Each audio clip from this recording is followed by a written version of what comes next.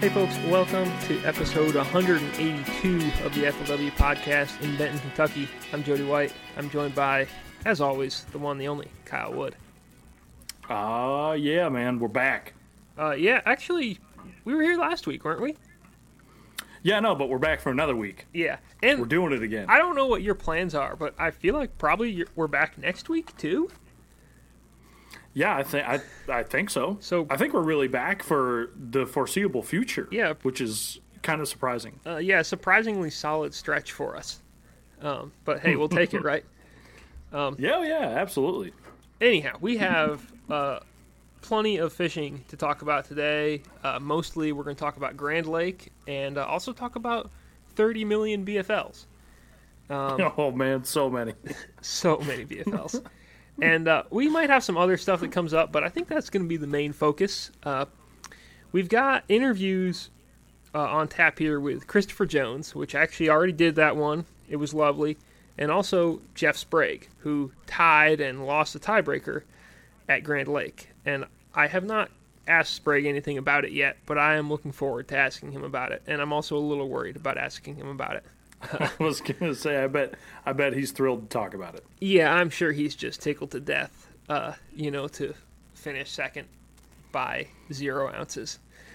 And I think we'll probably talk about that a little bit as well. But anyhow, that being said, here are Chris Jones and Jeff Sprague.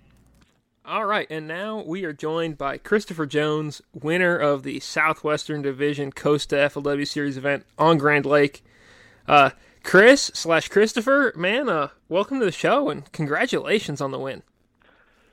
Thank you, sir. Thank you, Jody. It's an honor and privilege to be here. I mean, it's a dream come true to finally conquer Grand. I've fished it for my whole life, and I've done good up there, but I've never won a major event there, and that's a dream come true to finally get that off my back.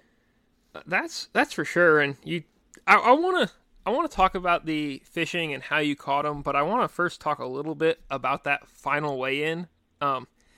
Did you know when you weighed 1710 that you had tied Sprague by weight and had the tiebreaker, or did you just think you'd taken the lead by an ounce? What was that like?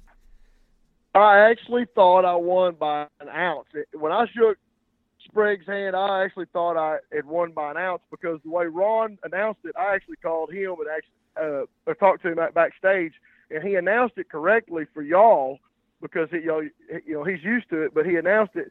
Chris needs 17-10 to take the lead, but it was because he already knew what the tiebreaker was that I would take the lead. That's how it was announced, and that's why I was so shocked whenever I found out that we tied. I was like, really? It was that close?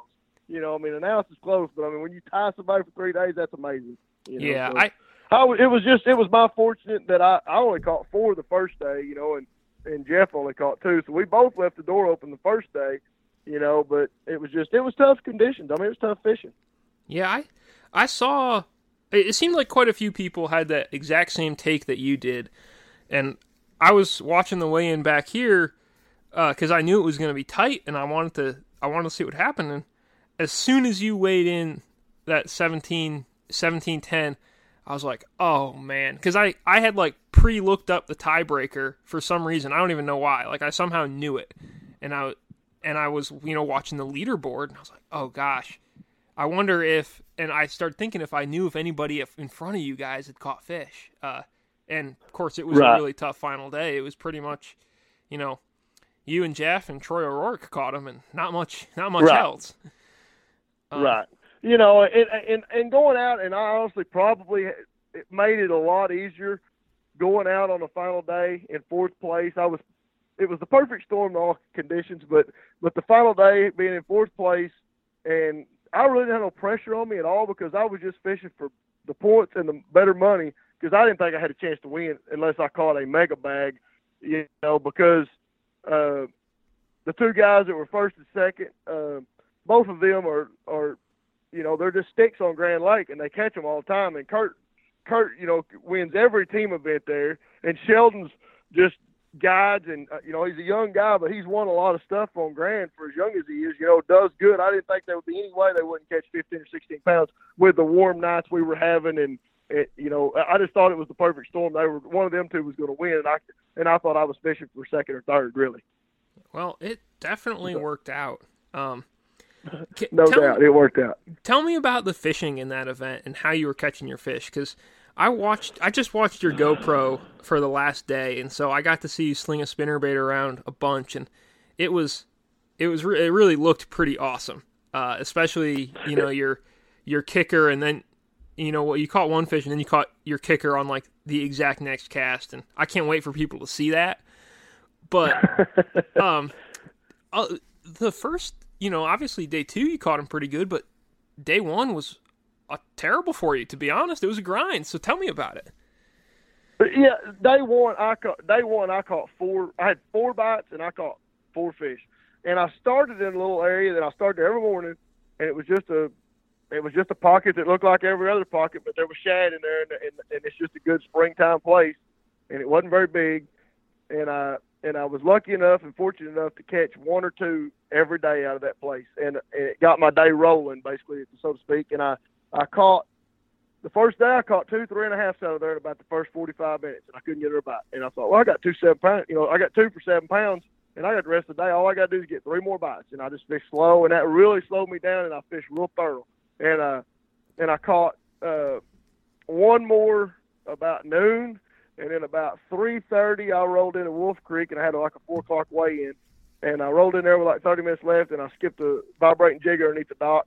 And when I clicked the handle, like a 3.5 had it, and I reeled her up and threw her in the boat, and we run away. And that was my 4 keepers that I had all day. I mean, that was it. And they just wasn't biting. But what everybody don't realize when they look at weights, the water temperature all spring has been in that 45 to 48. You might find 50 on a good sunny day, but I mean, like the week leading up to it, it was actually going the wrong way. It was going colder instead of getting warmer until about Tuesday. And then Wednesday we had some sunshine, and Thursday, Friday, Saturday was all sun and warm nights, and it was the perfect storm for them fish to start biting. And Thursday, those 4 fish I caught was all basically on the same kind of structure, so to speak, and the docks were located in the same kind of areas in those creeks, which clued me in to fish more of that instead of fishing the whole creek. I fished exactly where I was catching them. And Friday, I took off and went to that same little area that I was fishing and got 2 bites out of there again. But one of them was a pretty decent one, and the other one was just a keeper. And but I ended up catching like 12 keepers Friday, and caught that big one on that same dock that you see me catch that big one on Saturday. And but I caught a lot more fish Friday than I did, 3 times as many probably than I did Friday. Or I'm sorry, the first day of the event I caught them Friday more than I caught Thursday.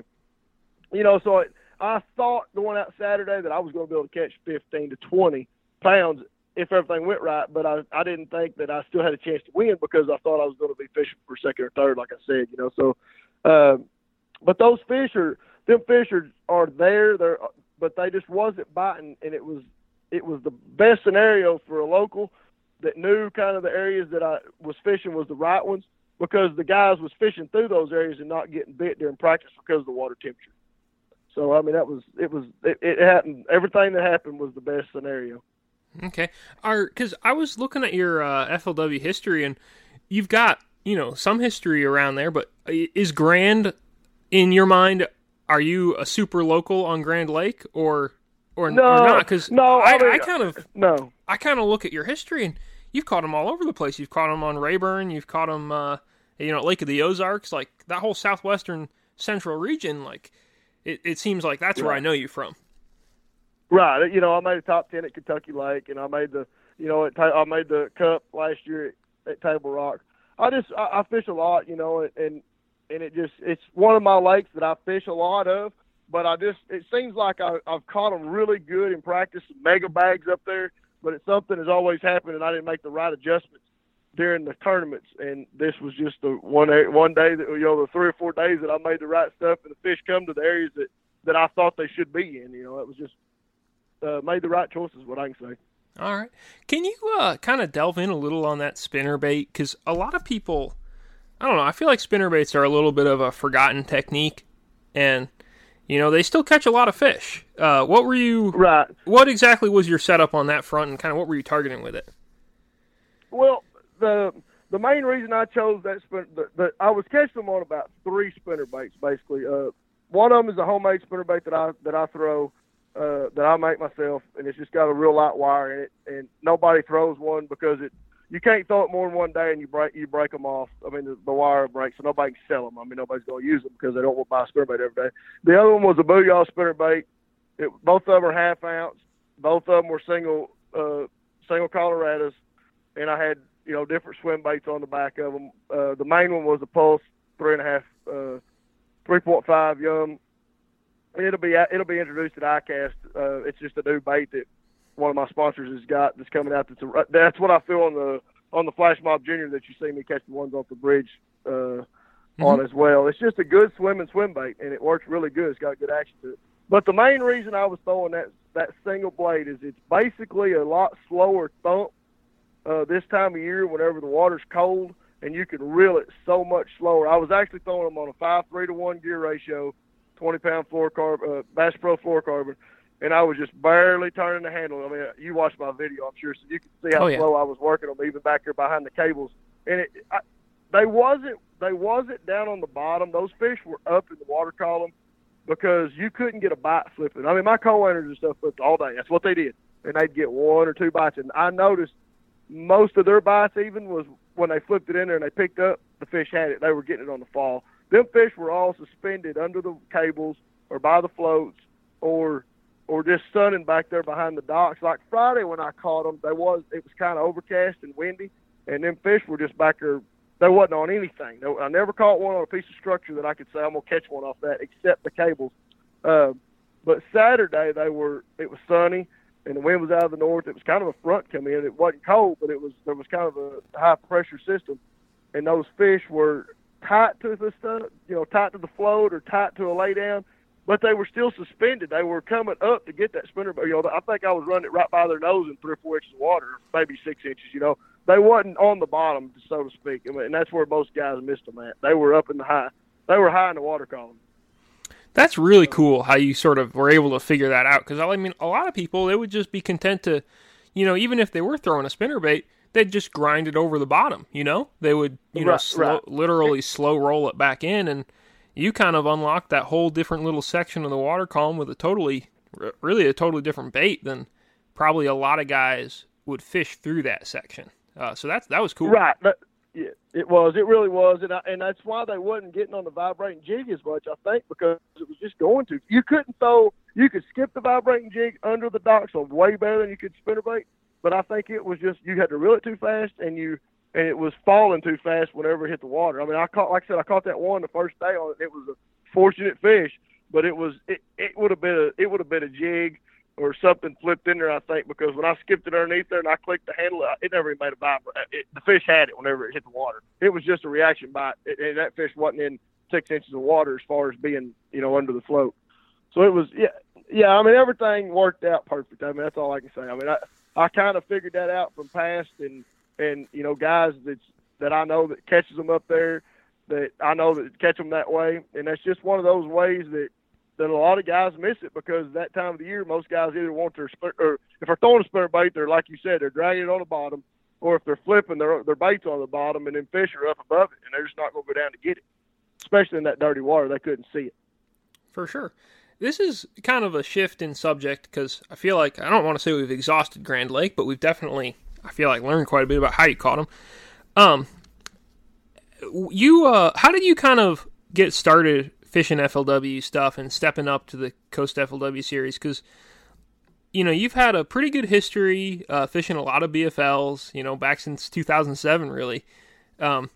Maybe even before, to be honest. And then you, these last few years, you've been on a real tear. I mean, you've pretty much in the Central Division, the Southwestern Division, I mean, you're catching them. You made the Cup a couple years ago. Right. I started fishing team stuff with my dad probably when I was 10 or 12. I mean, when I was young. And he pretty much quit fishing the old Redmans and stuff to raise me, take me fishing, and I appreciate that. And then whenever we got fishing, when I got old enough to fish, and I actually was married whenever, like in '06, I think was the first one I fished. And they come to the river, and one of my friends asked me to fish it, and I'd been catching some fish and won a couple of team stuff here that year, and I thought I'm gonna fish it.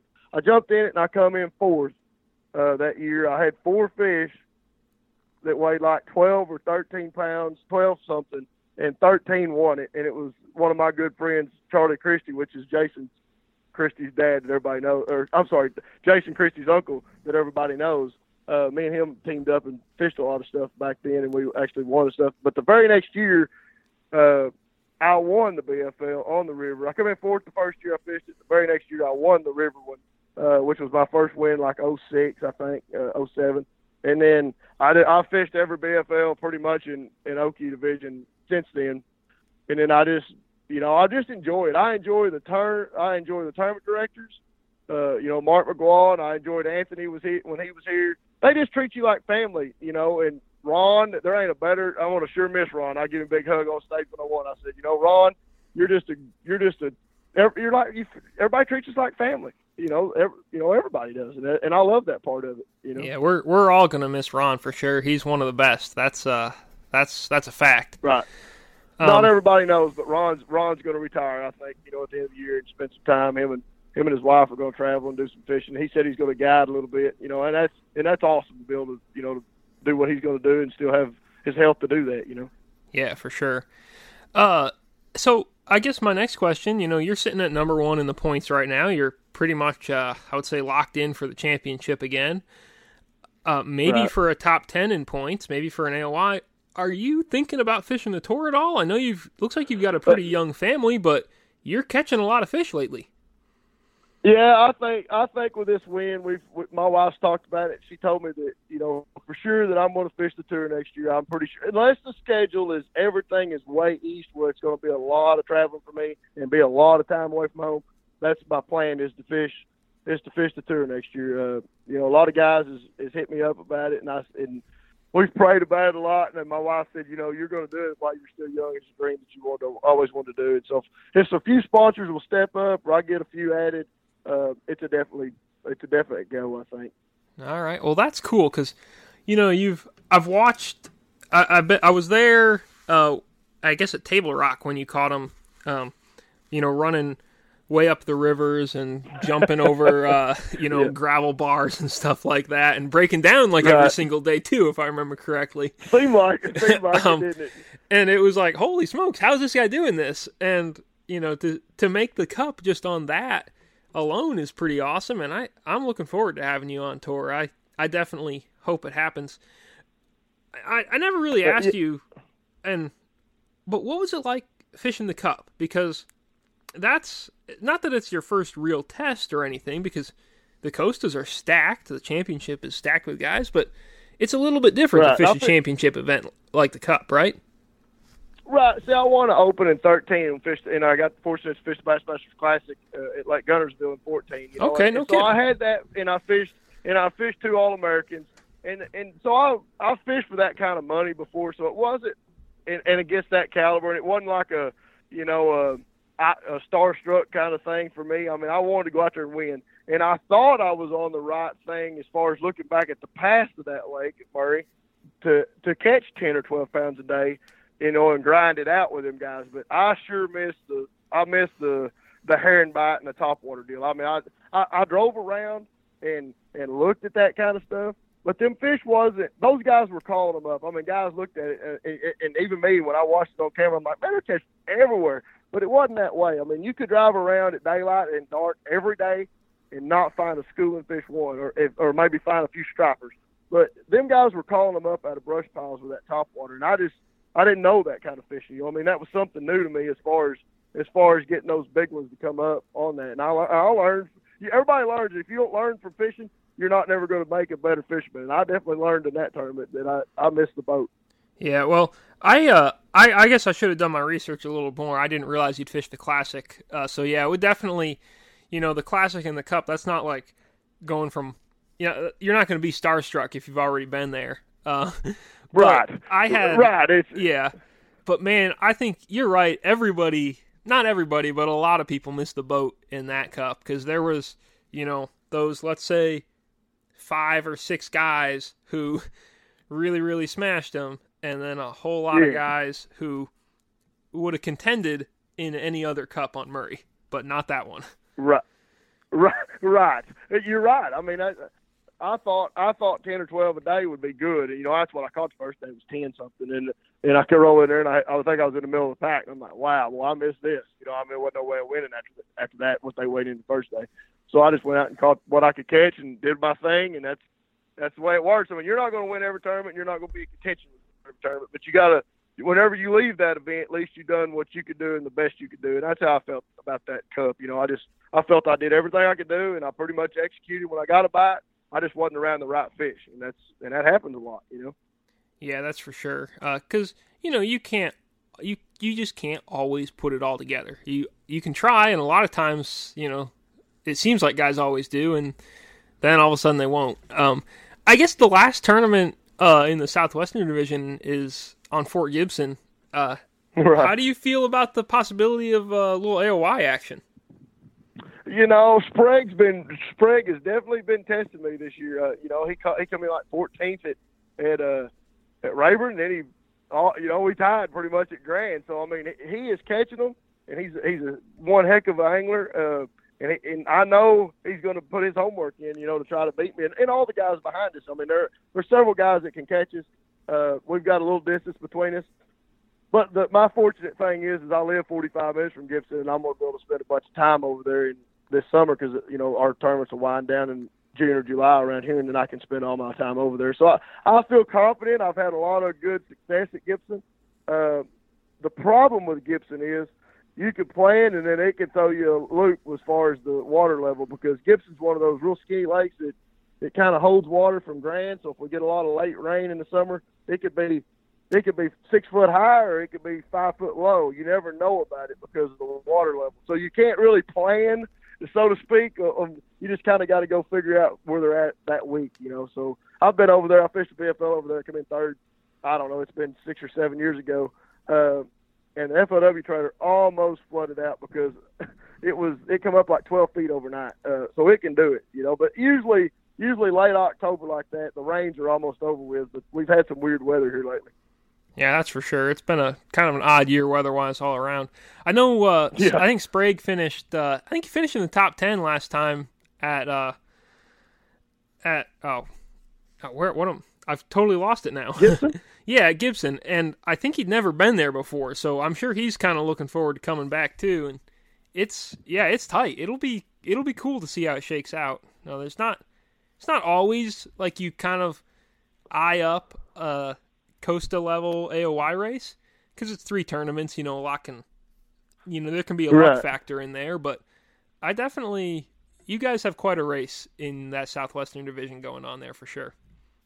Right, because I didn't realize that Jeff had finished 14th or 15th at Rayburn until I looked at the points when they sent me the deal, and I thought I'd be number one. I was number one, and then my wife was looking through it actually on her ride home, and she's like, "You only got a 5-point lead against Jeff," and I'm like, "Where did he finish at Rayburn?" And so she had to look it up, and he finished 14th, and I'm like, "Man, because so we caught him. I mean, he caught him there, and I was fortunate enough to catch big bass first day and had like a 9.6. Or he would be ahead of me right now, So I've caught big ones both tournaments where I've needed to catch them, So I mean that's just been but that's what you got to do to have a good year. You got to have 1 or 2 of them big bites that separate you. All these guys can catch them, and every day that 12 or 13 pound sacks or 15 or 20 at Rayburn obviously shows the big one kicker fish boost you up. I had like 24-14 at Rayburn the first day, but then I only had like 12 pounds the second day. I never caught a big fish. I mean, it's just the way it works. That's for sure. Well, I tell you what, Chris, thanks so much for taking the time to come on the show and kind of run me through Grand Lake and honestly to look ahead too, because I'm looking forward. I hope that you fishing the tour next year works out. I'd like to see you do it because I don't want to say you've done all you can do now that you finally got a win in the Costas, but you definitely have proven, I think, that you're ready for that next level. Right. I appreciate that, Jody. That's a compliment in itself, coming from you. I mean, it's a big step, I mean, when you step up your percentages, as far as the way I look at it, on the BFL level, you got, around Oklahoma, you've got half the field, I would say, can win on any given day. But then when you step up to the Coastal, you've probably got 3/4 the field that can win every day. And then when you step up to the tour, every single person on there can probably win. So you've got to catch them for sure every event. I mean, that's and to even make a check. So it's just hard. It's hard to make it out there. It's not easy. Yeah, that's for sure. I guess before I let you go, I don't think you have a whole lot of social media to plug. Maybe you do. But if you do, where should people follow you and find out more? Or if you don't, is there anything else you want to plug? I've got Facebook, Chris Jones Fishing. I've got Instagram that I need to do a lot more work on, obviously, but they can check me out on Facebook, and I'll friend everybody that's pretty much a fisherman that I see, and I've got a YouTube channel that we've been working on that I'm gonna have out and going pretty soon. That's gonna help me a lot, and no, I mean it's pretty much I'll see them at the next tournament, around here, so I'm looking forward to it, and my social media stuff, I'm kind of that age where it's right over the hump of the young guys that's coming up, that's got all that's out there, that spend all their time on it. And I've got a family, and I don't spend that much time, not near as much time as I need to, but sponsors wise, you've got to make it in this industry anymore. Yeah, you. It sounds like you may have missed that bubble just a little tiny bit. But yeah, it definitely, even Todd Castledine is doing social media now. He's even rocking the Instagram. And if there's anybody who catches plenty of fish elsewhere, it's him. So I would say if you want to get on that, it's probably not a bad thing at some point in time. I understand. It's just part of it. You just got to do it. That's just part of the industry anymore. You can't just show up and catch them and make a lot of money. You got to get enough money besides fishing, because there's going to be those years that you don't catch them, and you've got to have somebody, the support to help you as far as money. Not only as far as having the best equipment, which I'm fortunate to be in the boat where I do have the best equipment on earth that money can buy or anybody else, but having the money backing to be able to go out there and compete with these guys, that's the only way you can to make it a long career, is to have that backing. I hear you on that. Well, Chris, man, congratulations on the win again, and thanks so much for taking the time and coming on. Thank you, Jody. All right, and now we're joined by Jeff Sprague, FLW Tour Pro, and fresh off a pretty heartbreaking second-place finish at the Coast FLW Series event on Grand Lake. Jeff, thanks for coming on. How's it going? Good morning, Jody. It's good. A little windy and rainy here in Texas, back at home. But other than that, it's been good. The fishing's getting really hot. Everything's starting to do its deal for the spring. So kind of excited for this time of the year to get really kicked off. Yeah, I would imagine you're probably about to catch a 10-pounder or a 12-pounder or something like any minute now, based on your proximity to Lake Fork, and you've got a little bit of time before you need to get on the road again. So. I look forward to that photo, I'm sure. Without sounding too crazy, I mean, it's an absolute possibility here. I went to the lake yesterday for about 2 hours, and wow, man, it's great to be home. I wish more lakes in the country fished like these do here around the house. And I'm sure some of them actually do, but man, we have some pretty special places here in Texas. That's for sure. I guess I sort of started off asking Chris Jones the same thing, but I got to take it back to Grand for a little while, and that final weigh-in. Did you know the tiebreaker rules? Did you know when he weighed in and tied you by weight what was going to happen? Like, what was that moment like for you? Honestly, I did not know the rules. I thought I knew the rules, and I thought that the rule was heaviest stringer, tournament heavy stringer. So I was a little bit caught off guard, to be honest with you, but nonetheless, not upset. Just because a rule's a rule. The rule was in place prior to the tournament, and it wasn't made, right there while we were, on stage. It was in the books before that. So, I mean, hands down, Chris won that based off of that rule. So, good for him.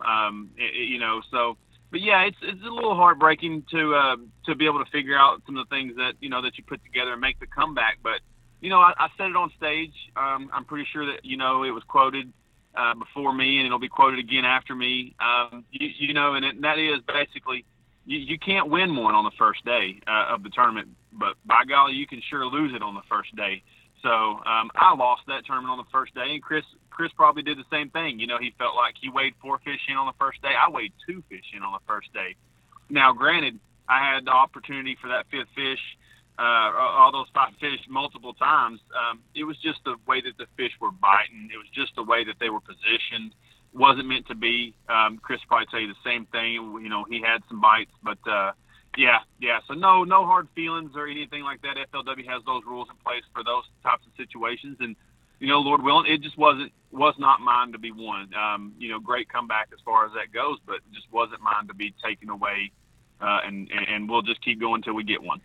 Yeah, and I think everyone watching knows that you're going to get one eventually, and it's going to be sweet when it happens. That's for sure, because you're overdue. I think well, I appreciate there's plenty of guys who are due for a win, but you definitely are. Well, I appreciate it. I'll tell you this much. I sent you a message after the tournament because you predicted this year that I would win one. And I sent you a message. I don't know if you remember, but I said, did I win one or did I not win one? Because you predicted it, and I'm not real sure if you actually predicted it right or we have to keep going to get, to actually get the big trophy. But either way, we're going to keep going. So I just thought that was pretty good. I think we got to keep going. I think we've got to keep going, and it's got to be the big trophy and the big check. Those are both the key things, I think. I agree. I look forward to keeping it going as well. So, but for sure. And man, to be honest, after Grand and after sort of thinking about Beaver Lake a few years ago, I'm starting to think Cumberland could be a prime time. Like I don't know, I'm getting a good vibe. Just heads up on that. You know what? I'm not even so sure as it is the lakes that we go to as it is the time of the year. Growing up here in East Texas at Lakes Waukene and Lake Fork and the lakes that are around here, I spent my sick days out of school and days off from work and everything in between fishing this time of the year. So I feel like a lot of times that I have a little bit of an understanding sometimes of what fish are doing and where they're going and how they're setting up, and it relates all over the country. Since that I've learned that over the past few years of fishing the tour and being a professional. So, I do like Cumberland. Cumberland is a phenomenal lake. It's a great, great lake. Great numbers of fish, all kinds of fish, smallmouth, largemouth, giants of both species. So I'm looking forward to getting out there and trying to get a hook in some of those guys. That's for sure, and I think not having the smallmouth limit in play this year is going to make that a very fun tournament. It'll change some game plans for sure, though. But I want to talk a little bit more about Grand before we get there and before we kind of lean into the tour. Sure.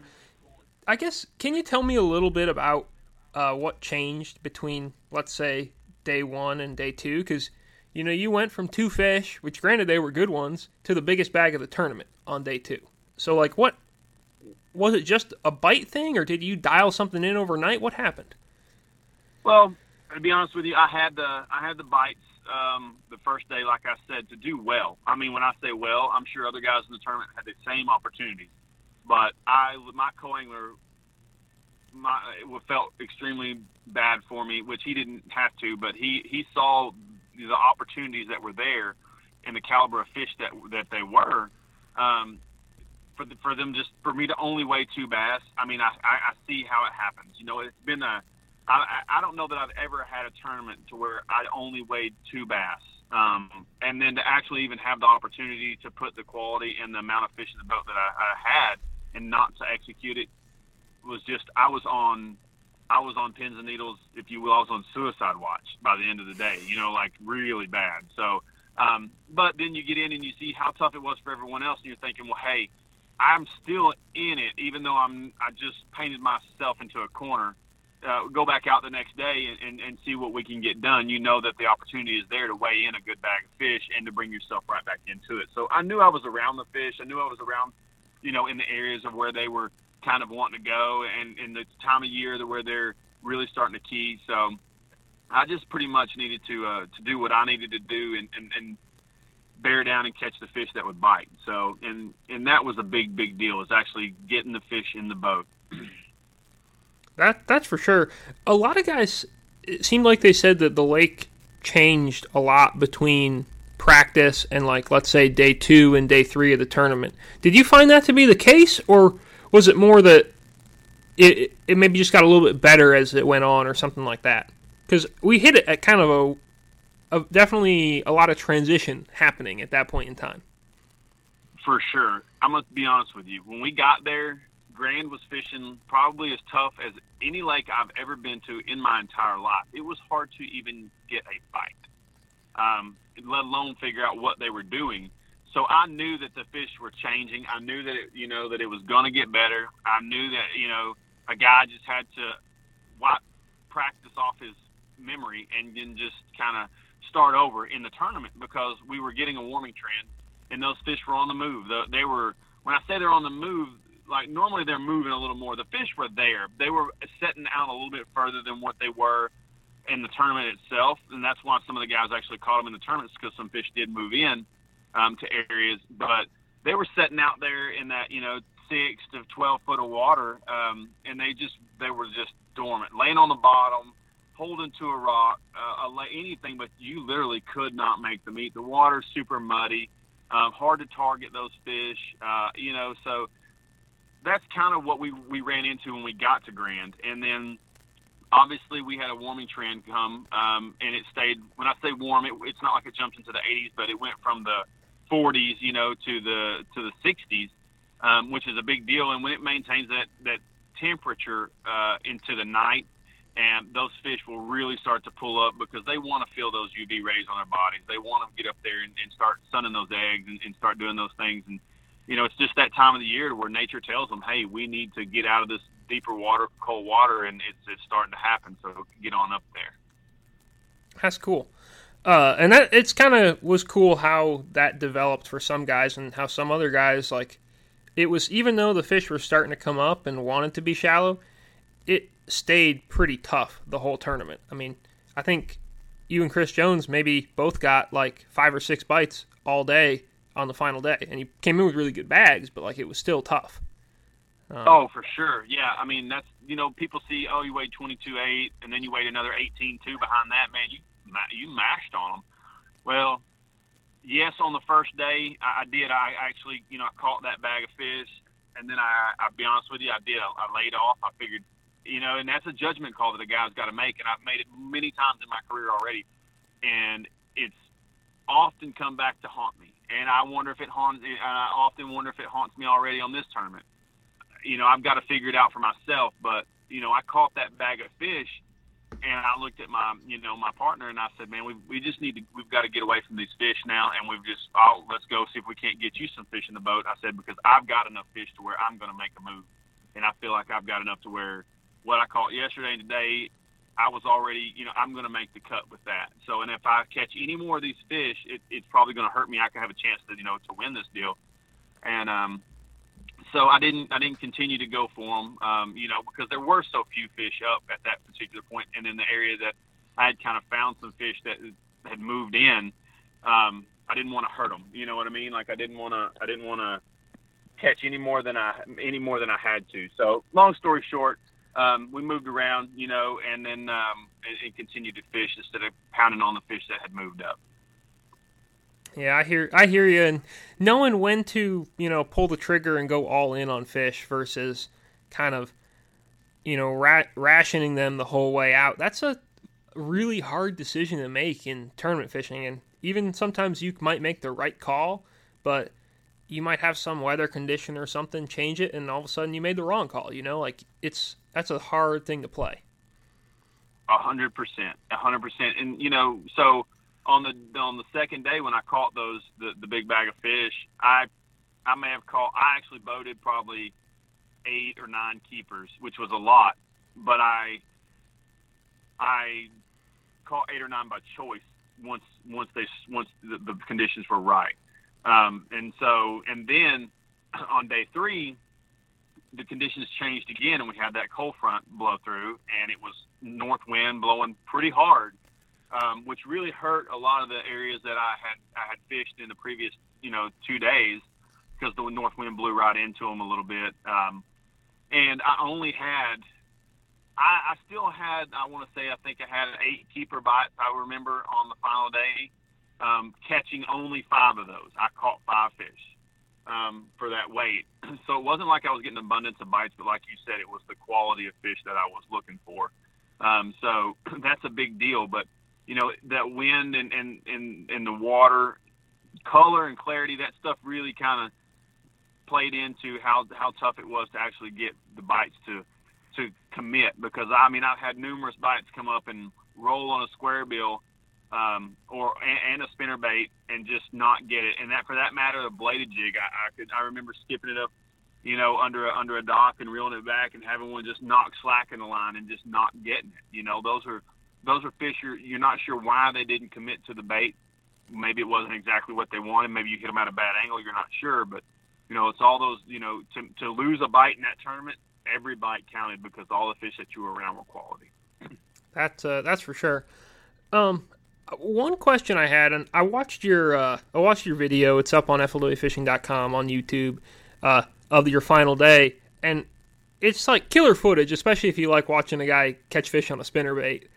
But it felt like to me, just watching it, that you're using a rod with a lot of bend in it. And maybe I'm wrong, and the GoPro can be kind of tricky on that, but what was your like spinnerbait tackle? Because you definitely had it pretty dialed in. I do. I'm very particular about some of the rods that I use, and I'm a really, really big fan of using a parabolic rod for all my conditions for the most part, meaning like so the rod bends down far into the blank before it loads up completely.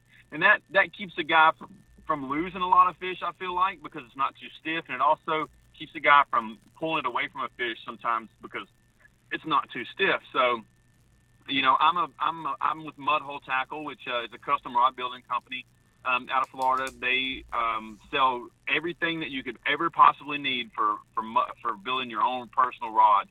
And that is super, super cool. And that's one of the biggest things for me, to be able to do exactly what I want to do with the exact rod and reel that I want to do it with. So, basically what I was throwing with that spinnerbait and that chatterbait, or that bladed jig, for what I was doing is a 843 MHX 843 blank by, Mud Hole. And I would basically, what that is it's a 7-foot rod. It's a medium heavy action rod. Great bladed jig rod and spinnerbait rod. The spinnerbait was a half ouncer. So you're throwing some weight around up there. And basically, if you watch the video, you can see that when I get a fish, that rod loads up and stays loaded up. And so what happens is even if you watch the video again, I'll relate to it.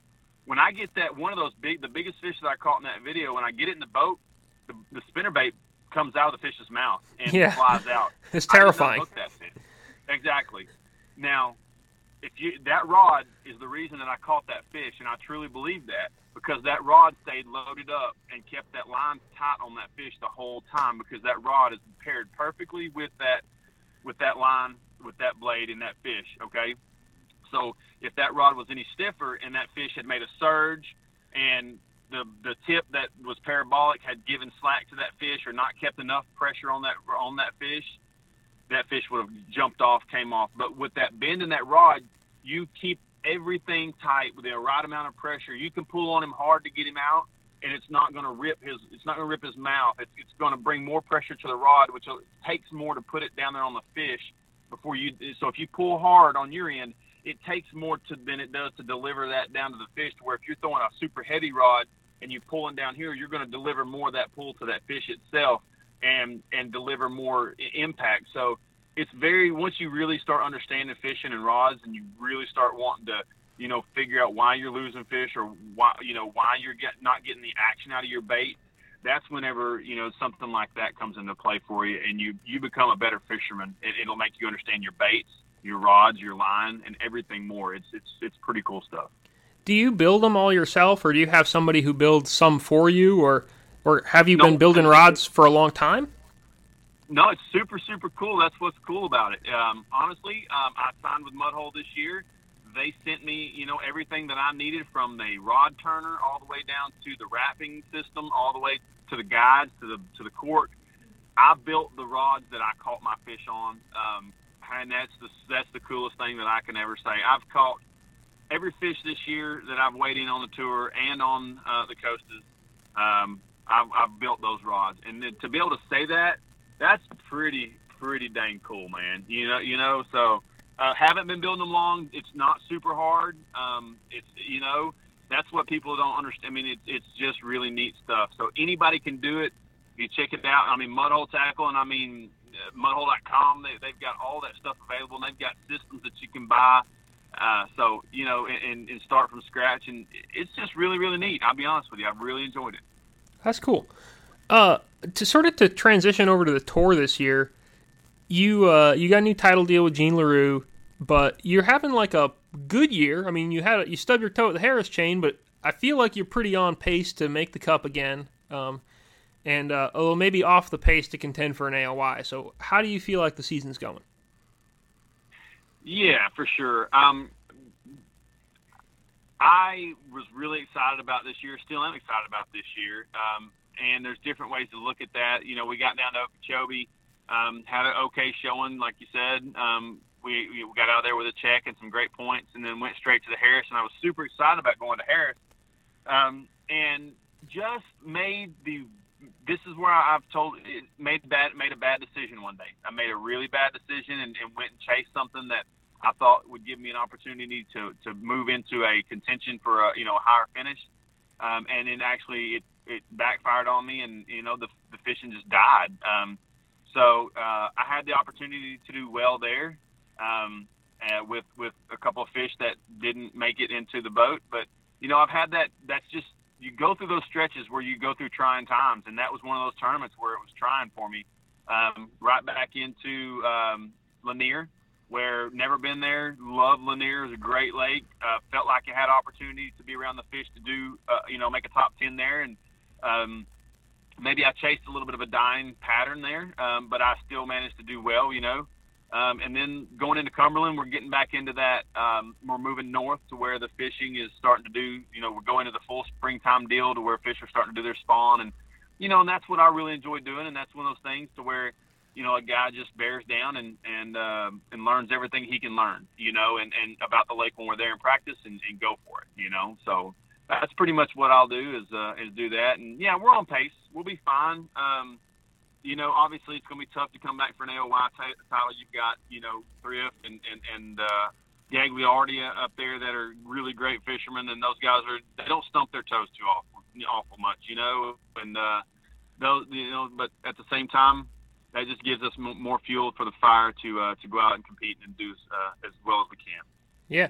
So you fished 3 coasters this year, and your worst finish is 18th. So do you feel like having that success at the AAA level has kind of helped you kind of keep things on an even keel? Because, while your tour stuff, it hasn't been up to sort of your usual standard, it hasn't been bad, and you've been crushing them, at the lower levels.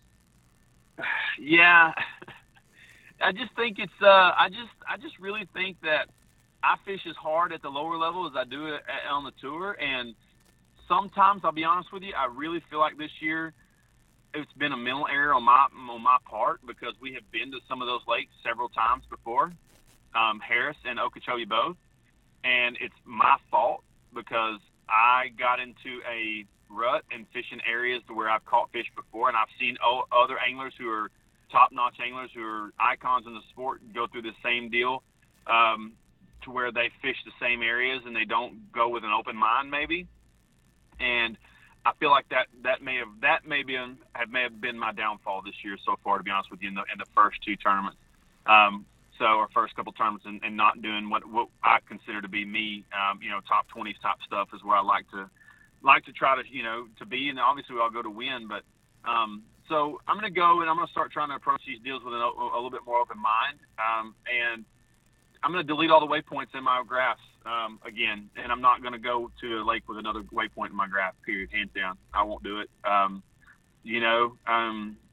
I think that helps me approach with an open mind. I ain't got to worry about going and looking for exactly where I caught them before, and I get to go fish the lake for what it has to offer me. That's all I can do, and I think that's the biggest deal. All right. Well, I like that strategy for sure, and it definitely, it seems like it takes a lot of courage to execute on that and to actually go through with it, but I think it makes a lot of sense, especially because, you can still have some memories of a lake when you go there, but you don't get locked into spending half a morning running from spot to spot to try and see stuff that might not be there anymore. Exactly. The one lake on the schedule that I feel like you probably have the least amount of experience on would be St. Clair. Have you ever been there before at all? Are you looking forward to it? Never been there. I'd never been to Lanier either. I'm very much looking forward to it.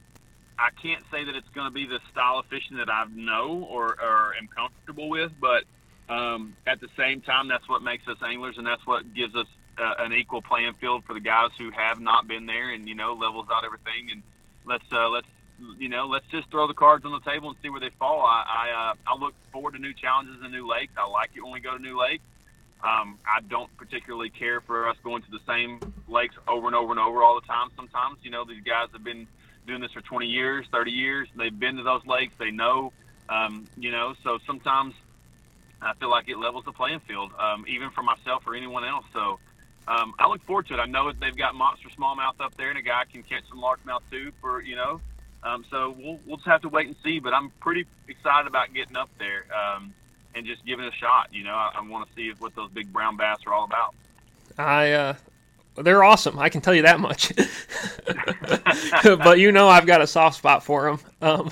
I do. I know, and you catch them too. So maybe you can shoot me a pointer or two before it goes off limit. Well, I have been there a total of 2 days in, I think, November. So probably it wouldn't be very helpful. But yeah. I think you're gonna have fun. That's for sure. That is gonna be the one tournament where I'm the most jealous of the guys actually fishing the tournament, because the weather's probably gonna be pretty nice. It won't be too hot. It won't be too cold. It might be rough, and you're gonna be catching a ton of fish. And it's just gonna be rough to be on the bank typing about that. But such is life. I guess my last question. Obviously, you're a Texas guy. We kind of touched on that earlier, but this time of year, what's a Texas fishing tip or two? Whether it's a couple of baits somebody should have on the deck, or what you'd be looking for about now. Let's help somebody catch a bass. Yeah, so if you're coming down or anywhere in the country, and and it's getting to be that spring, and the trees are starting to bud a little bit, turn green, turn white, turn purple, when the birds start chirping, and you get a little bit of. You're like, oh, I don't need a sweater today, and then a few days into that, you don't need a sweater. It's going on, and so basically a few things that I really like to throw this time of the year are a Gene LaRue biffle bug. Be honest with you, and everybody thinks, oh, a biffle bug is an offshore deal. Well, there's some secrets that we keep amongst us, and the only way for me to really help LaRue and to help fishermen understand it is. A biffle bug was created for a biffle head or for a hard head. So basically the biffle head, which you drag on the bottom. But what a lot of guys don't understand is you can buy that biffle head in a super light weight, like a quarter or a 3/16 or a super light weight that we have, and put a small biffle bug on it. And then you can throw that thing up there in super, super shallow water and swim it back almost like a jig. And basically that mimics a crawfish fleeing in shallow water around beds and around laydowns and things like that. And it's something that fish don't see very often. And it's something that really works. It's really guarded. We don't talk about it a whole lot, but it's an opportunity for a guy who's willing to try something to get some more bites that everybody else is not getting.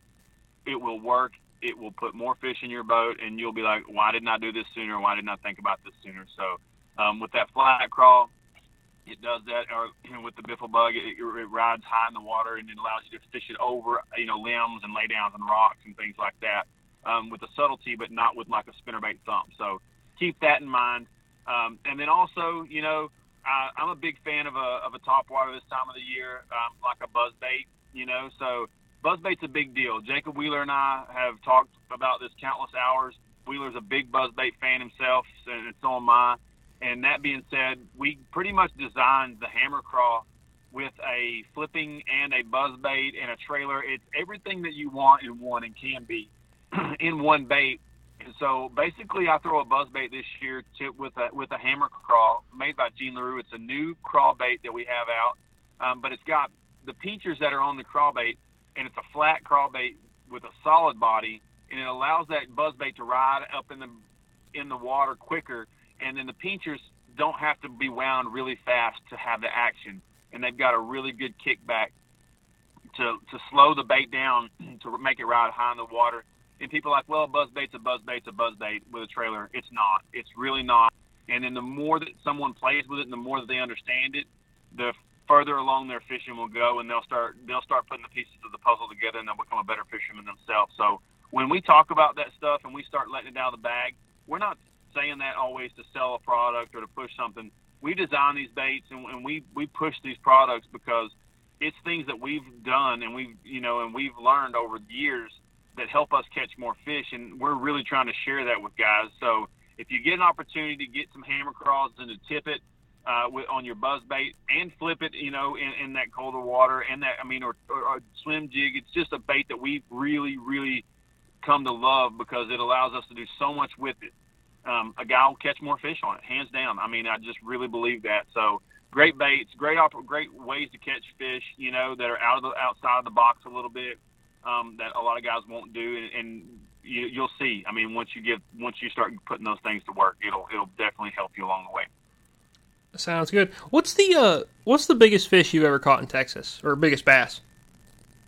I caught a 12-6 here in Texas. Is the biggest fish I've ever personally caught. Been in the boat with a 13, I think it was almost a 14 caught here, and it's kind of like that tiebreaker that we just had at Grand. It was a fun fishing day. We were both fishing for them. We had a male and a female on a bed. I flipped down, he flips down. They're both sitting there. We're just, we're fun fishing. We know it's a giant. We know they're both big. We're not really, we're not wigged out about it. And I flip in there, and I catch the male, grab it, and no more than I get the male in my hand, then he yells, "I got her." Oh, man. And she's got eyeballs. They look like 50-cent pieces. Just an amazing fish, an amazing day. So we have them here. You don't always get to see them. We don't, a lot of stuff has to line up. We're getting a lot of rain right now, so a lot of fish are they're gonna escape being caught off beds this year in Texas here around the house because the water's gonna be high and muddy, which is a good thing because the fish will be able to spawn and get back out and not be molested by anglers who are on ladders and throwing live bait and all this stuff that really hurt the opportunity for the deeper fish to spawn. So I'm excited about that because we'll have in another year or two we'll have the offspring to replenish these fish that are out there now. So yeah, that'll be a really good thing for us here, and just excited. So big fish, we got a lot of big fish in Texas. You guys get down here and come see us. Jody, you come down and catch some bass with me. Love to have you, bud. I would like to do that of all things. But anyhow, man, thank you so much for taking the time to walk us through Grand and everything else. I guess before I let you go, where can people find you on? Where can people find you on? The social medias, your website, that sort of thing. Yeah, Instagram is Jeff Sprague Fishing. We have a YouTube channel out also. It's Jeff Sprague Fishing. I'll do a lot of instructional videos if you subscribe to that, on how to and what to do and what not to do certain times of the year. And, a lot of guys just put videos of themselves catching fish online, and that's cool. We really want to try to help people figure out how to catch fish, how to dial your electronics in, when fish change certain times of the year, patterns and things like that to help anglers catch more bass and understand why the fish are doing what they're doing. So also just Jeff Sprague Fishing on Facebook. Follow along, shoot us a message. We're happy to answer any questions. And come see us at the derbies at FLW events. We always love to do that on the expos.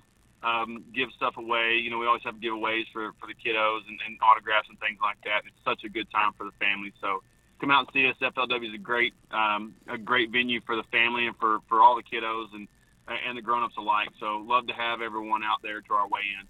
It's always a fun, exciting event. All right, man. Well, thanks for taking the time, and good luck out there these next little bit of time, and I'll see you at Cumberland. Thanks, Jody. Appreciate it.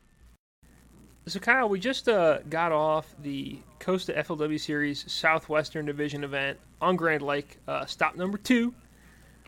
Christopher Jones / Chris Jones, depending on what you want to call him. He won, finished first, weighed the exact same amount as Jeff Sprague. They both had 47 pounds, 3 ounces. Sprague was in 5th after day 2. Christopher Jones was in 4th after day 2, and that's the tiebreaker. But it was, I don't know, kind of overall a pretty tough tournament, I would say. Just looking at the weights and like looking at what guys said. For sure. But you were right. A lot of spinnerbait action. Yeah. I guess, I don't know. I figure I'll ask you, because I have been racking my brain to try and figure out if there's a good way to do a tiebreaker without a guy fishing another day, and I can't think of one. Do you have any ideas on this? Do you have any thoughts of a way to do a tiebreaker that, like, actually people would like, that isn't just, all right, boys, go back out there for day 4? No, I haven't. But, I mean, honestly, I haven't put a whole ton of thought into it. It doesn't come up that often, but it's like when it does, you always kind of go, well, dang, that's a bummer of a way to lose. Yeah, it doesn't come up that often, or to win. But we had some guys tie in the BFL this weekend, which was on Saturday, and also they tied. Yeah, and then it was won. a weekend of ties. Yeah, so big weekend for it. Yeah, I don't know. I mean, there's definitely something to, well, if it had only been a 2-day tournament, you know, Christopher Jones would have won that. If it had only been a 1-day tournament, he would have won that. But if it had been a 4-day tournament, who knows? So I kind of get that, you know, it makes a little bit of sense, but really none of it is a great way to decide. It's just you kind of have to decide because you can't and we talked about logistics before. Like, logistically for this one, yeah, there's probably a pretty decent chance both those guys could have gone fishing tomorrow. I say tomorrow. They could have gone fishing Sunday. And we could have had some kind of tournament. And, you know, you wouldn't have crowned a winner at, you know, out at the Cabela's. You would have, I guess, done it on the shores of Grand Lake somewhere. But at the same time, like, that's a logistical mess. And the way we run tournaments, and we run so many of them, you can't really be like, all right, and we're going to maybe have one extra day of competition for every tournament. So right. You kind of have to pick a winner. I don't know. I kind of don't mind the way they do it with the BFLs, where they just split it, and they're just like, all right, you guys, you both won. But at the same time, if you've got more days of competition, I do feel like there should be a way to do something with that. I don't know. It's tough. It is. Outside of that, do you have any takeaways from the tournament? Anything you kind of had your eye on? Because, you know, neither you or I covered this, but we've both been there a fair amount before. We've both kind of covered some tournaments that had some similarities to this, I feel like. Yeah, I thought it was kind of interesting that you look at from day 1 to day 3, the final day, the fishing, like, this tournament was so close to being real bueno. You know, like, even if it would have started maybe even a day later, it would have been really interesting to see how things would have shaken up.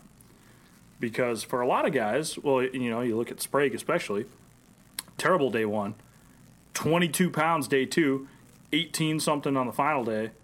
I mean, like, guys were getting dialed in. The water was warming up. It was as if there were a lot more fish maybe thinking about going shallow. Maybe not necessarily to spawn, but definitely creeping that way.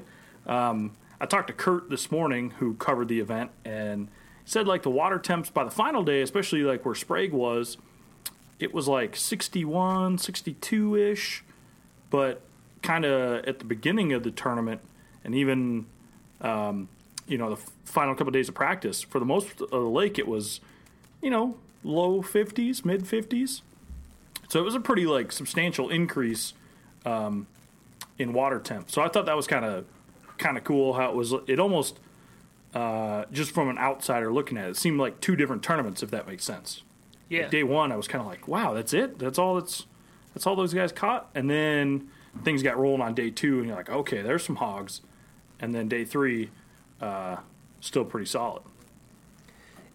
Yes and no, because, like, look at what the guys who finished fourth on down caught on the final day.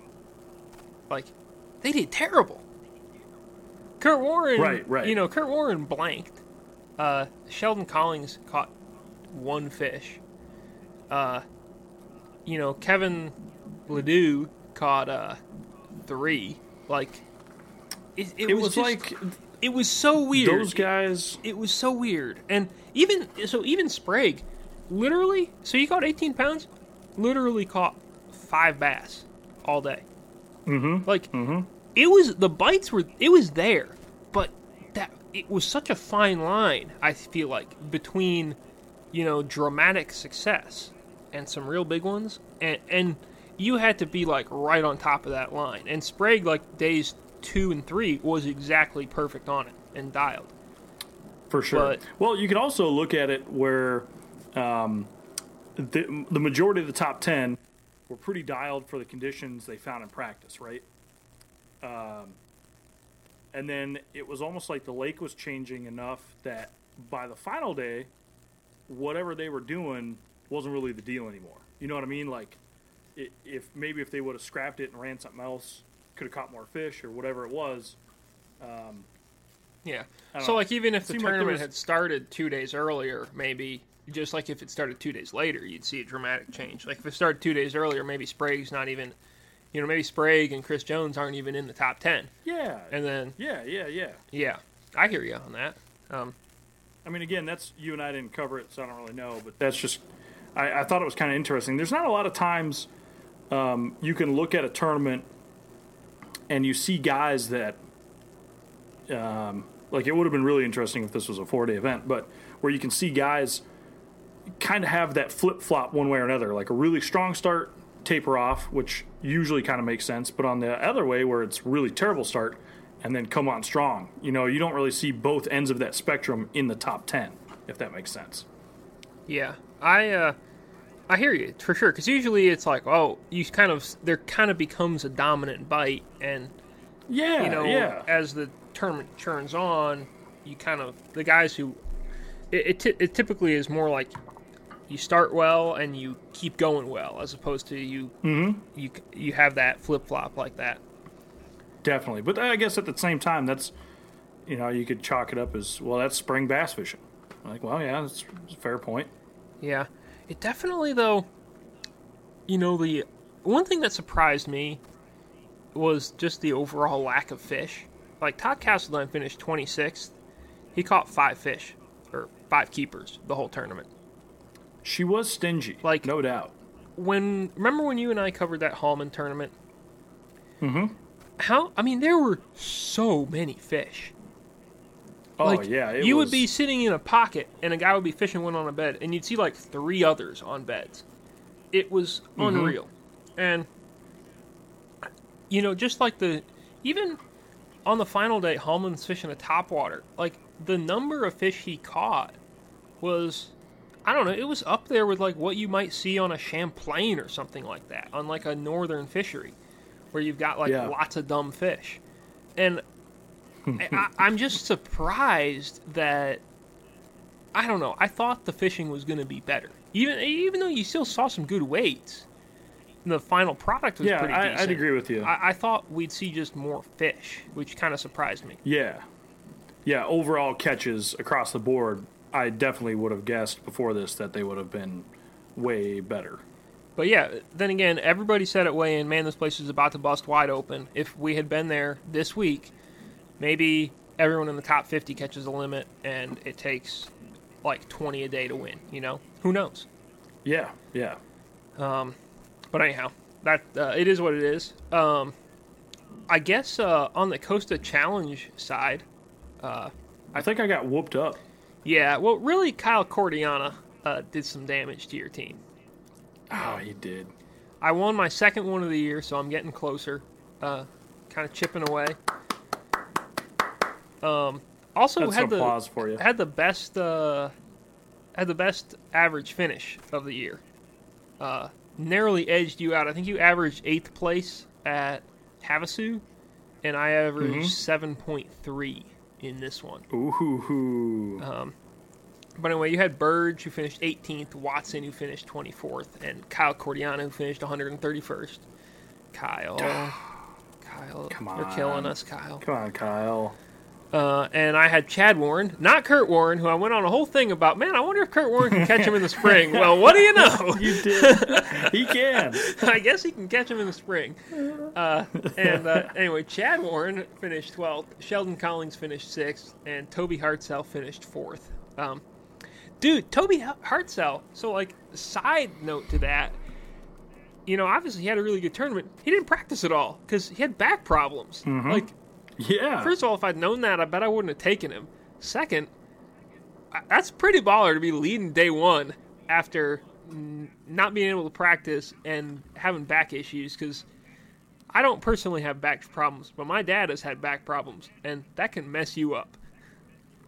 Oh yeah. It well, in that day one article, he talked about how not being able to practice probably helped him because he wasn't so down in the dumps from, you know, practice being bad or whatever it was. He just went out and went fishing. And yeah, it definitely carried him because he had what, 19? I lost my tab. 19 something. I think it was like right, is what he led 19.2 with. or something like that on day one. 19.4. I found. There we go. Yeah, that is correct. Which, yeah, that's a really good derby for sure. So anyway, I thought that was interesting to see and to have it shake out that way for sure. Jordan Osborne had another good finish while we're on that subject. Yeah, he did. 31st, caught 14 pounds on day one, only one fish on day two. But I think you and I are probably both in the a little bit surprised at how well he's doing camp. And he seems to be continuing to, catch them. So more power to him. Yeah, mad props. One thing I wanted to just mention, and I haven't talked to Sprague yet, and you didn't hear this from Chris Jones, but the way he was fishing his spinnerbait, almost fishing it up in the water column slowly, was really cool. And watching his GoPro, which I've seen, and the videos are up now, you guys can take a look at them. It's epic. You can see how many fish bite the thing high in the water column. That was really cool to me. And so from a technique perspective, that was.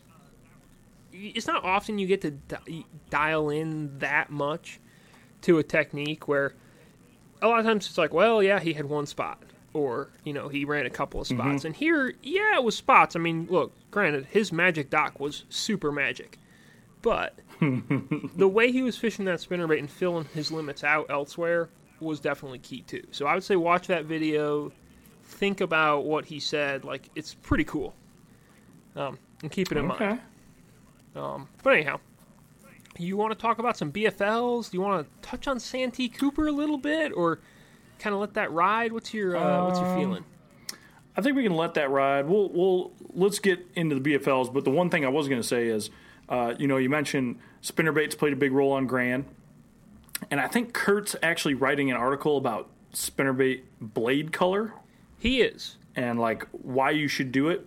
And it sounds like it'd be pretty cool because if you flip through some of the pictures, you'll see like Sprague in the one has, I guess guys call it like an Oklahoma setup with the red Colorado blade and maybe a big Willow blade or a big Colorado blade, depending on how dirty the water is or whatever you want out of your spinnerbait. But there's going to be a little ditty about that coming up, which I'm pretty pumped to read because I've always kind of been curious about it.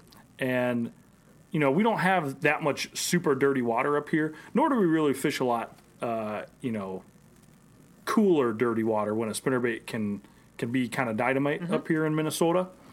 So I'm kind of pumped to read about that and see what certain guys' takes are from across the country. Yeah. No, that's a good point. I'm glad you brought that up because, one, I have read the article. It's excellent. I'm sure that when it is out, it may be out at this point in time when you guys are listening to this, that it'll be a good story. But it definitely... So I throw, in the spring on Champlain, I used to throw chartreuse and white painted willows a lot. And granted, the fish are like a little more aggressive there, so you can probably move a bait a little faster. And I'm going to start experimenting with some painted Colorado type things, but I'm a painted blade advocate for sure. I think it can make a big difference. Yeah, I guess I always have, but solely smallmouths. Like you said, double chartreuse willow blades or chartreuse and white. Yeah. Some combination of that. I'm throwing but those for solely smallmouths. I hear you. Oh, yeah. See, that's my only thing has always been painted blade, small. And now, have I caught largemouths on them? For sure. But it's not like something I pull out of the box and I'm like, oh, baby, I'm going to crush largemouths today on this thing. Yeah. To me, there's a certain color of mud that I see.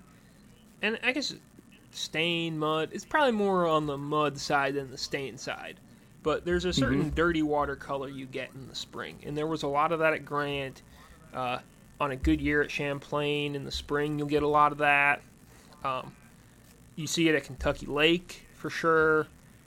There's a certain watercolor, and I see that, and I'm like, oh, I'm going to pull out the painted blades. And honestly, that's one of the few times where I fish a spinnerbait that much. Like, I don't, in real clear water, I'm way more apt to throw a swim jig or a chatterbait or something like that than I am to actually pick up a spinnerbait. But definitely, there's a certain watercolor. I'm like, all right, here we go.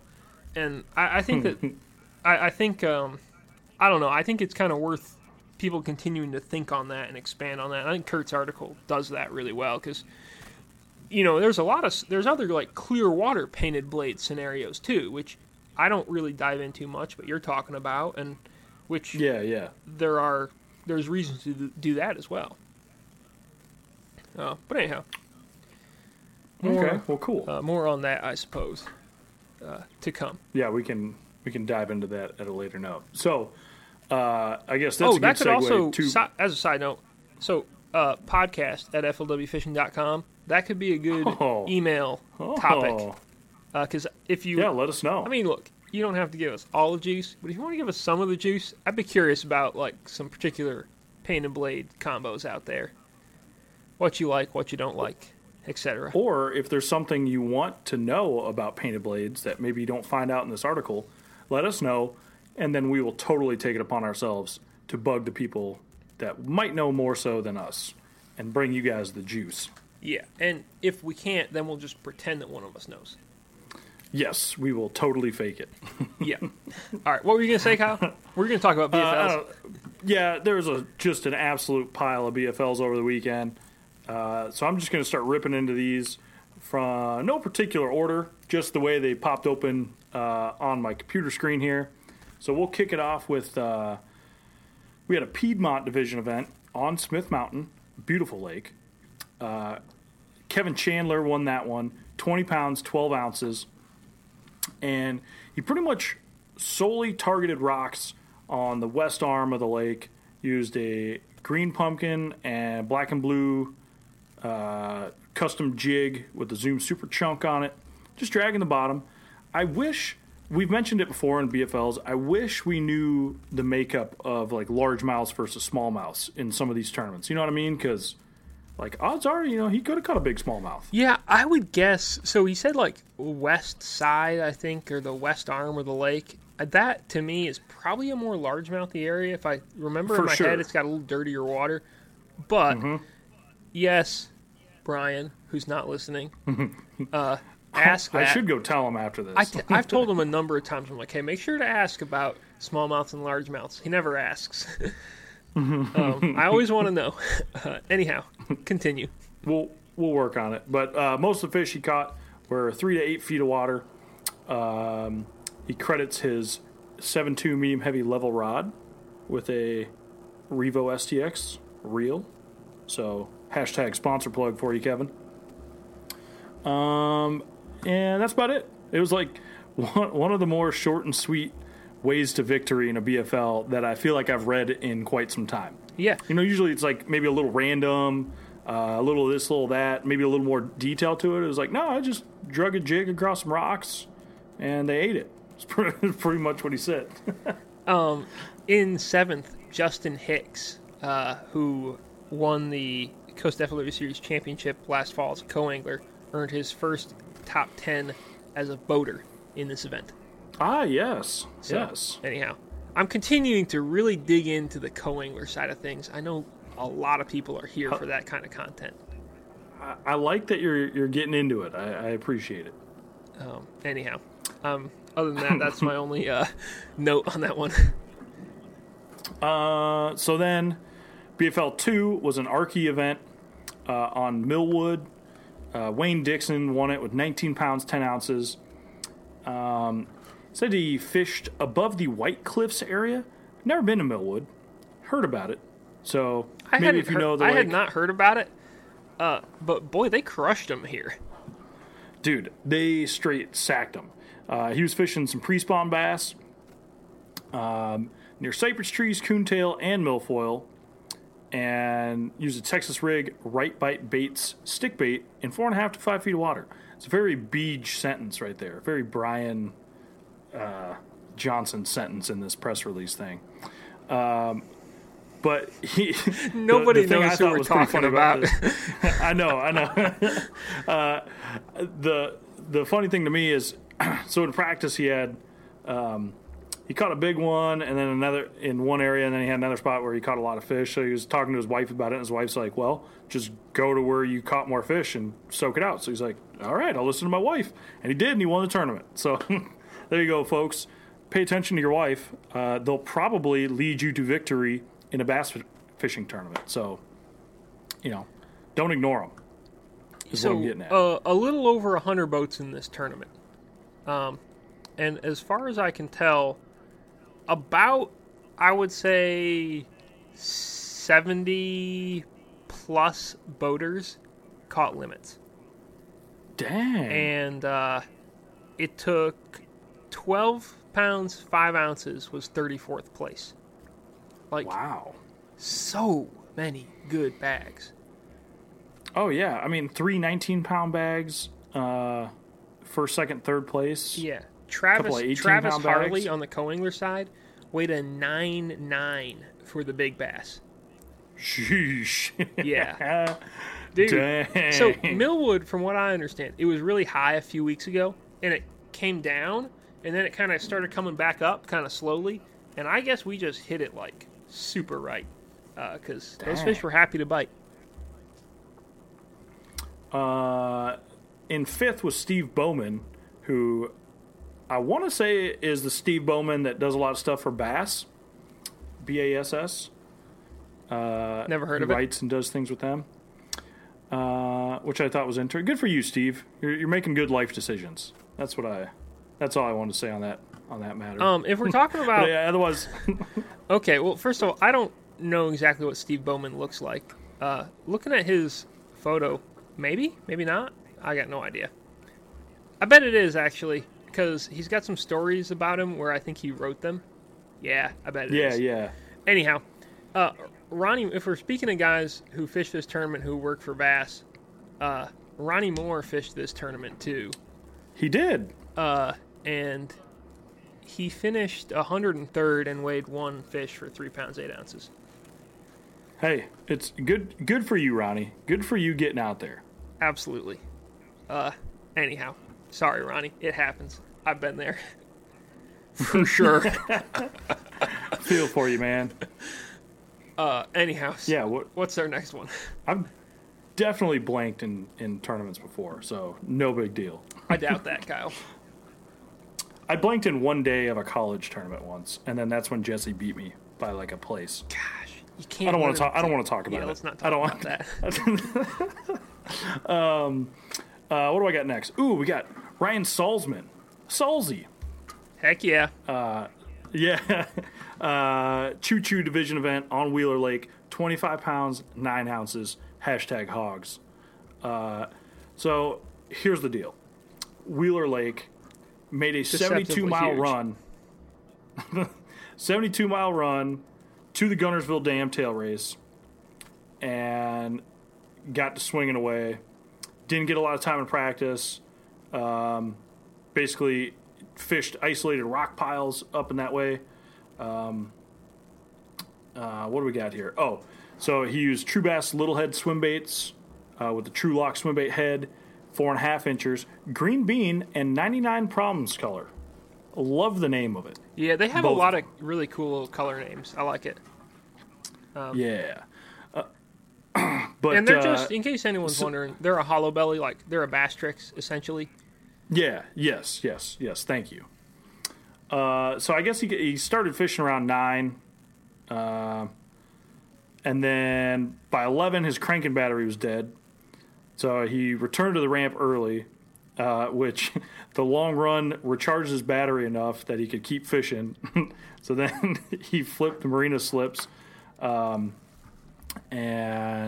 ended up culling twice with 2, 4, and 5, or with a 4 and 5 pound largemouth. So, like, really couldn't have written the script any better for how his day panned out in the scheme of things. Like, it all Essentially, when planned guys say it like perfectly. it was my time, yeah, that was killer. But the weights were, I would say, worse than I thought. Yeah, they would maybe be. I thought we'd see a little pre-spawn more spraying from. on Wheeler. I thought it'd be better. Yeah, and only a 7-pounder on the pro side was big bass. I don't even know what it was on the co side. 8 pounds, so that's a little better. But yeah, still, all in all, But Salzy cracked him.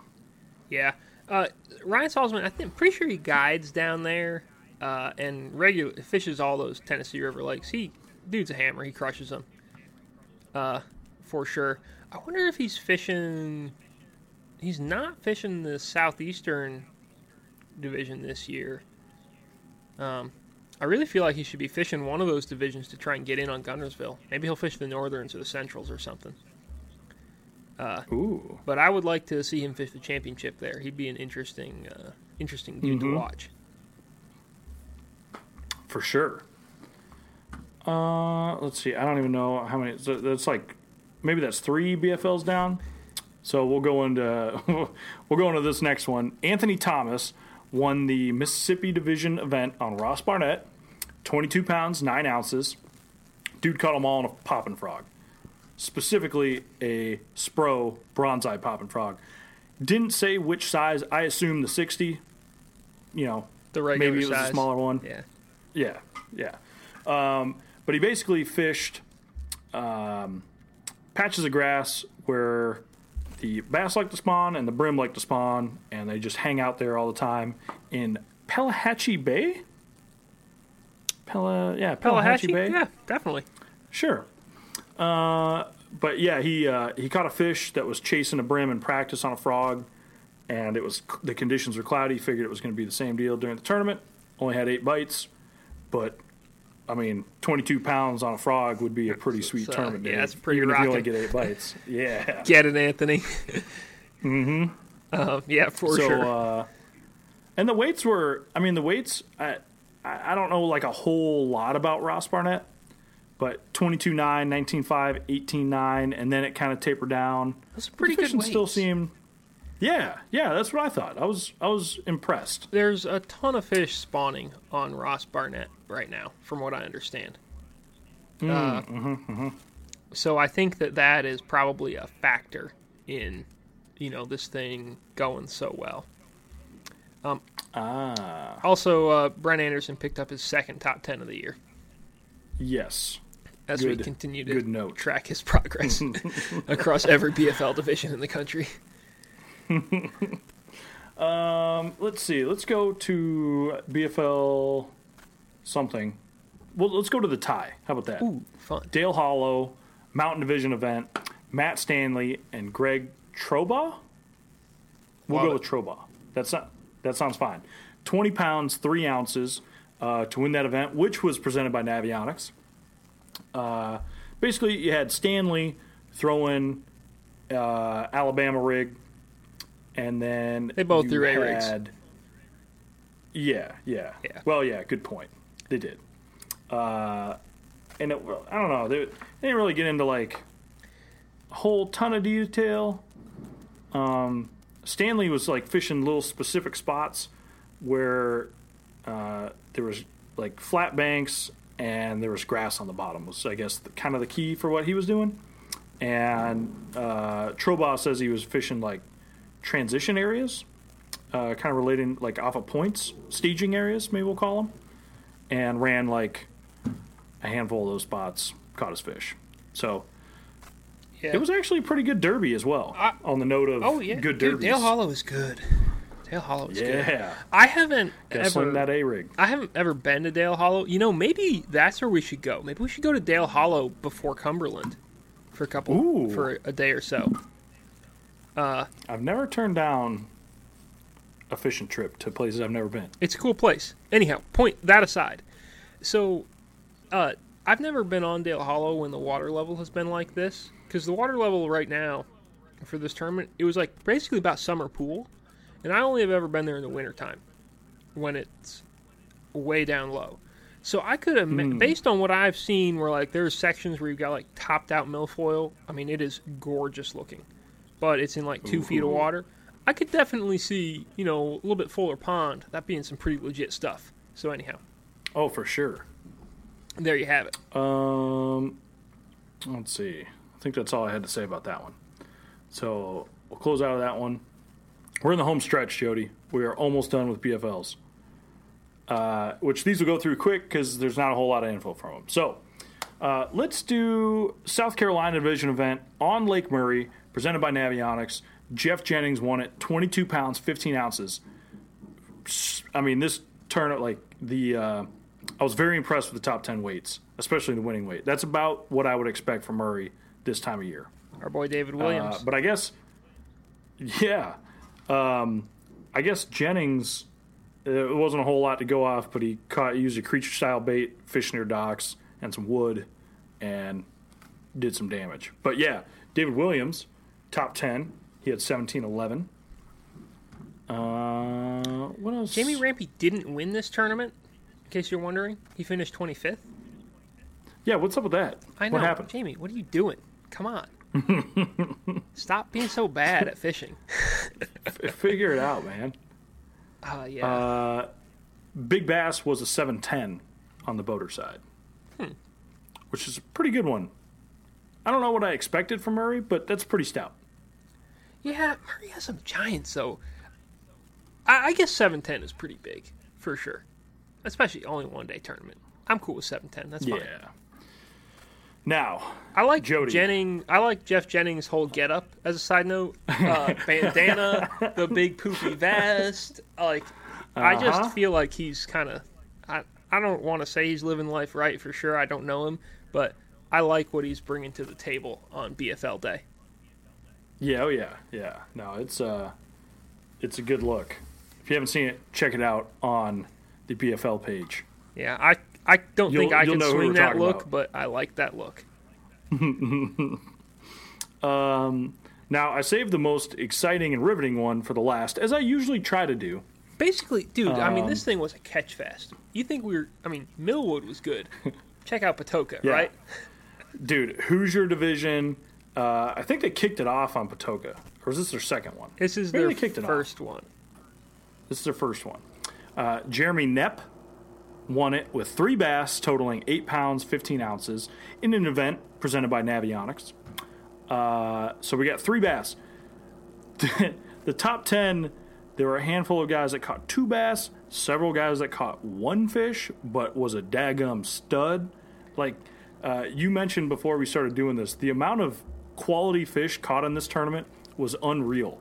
Just a lack of quantity of fish. Yeah.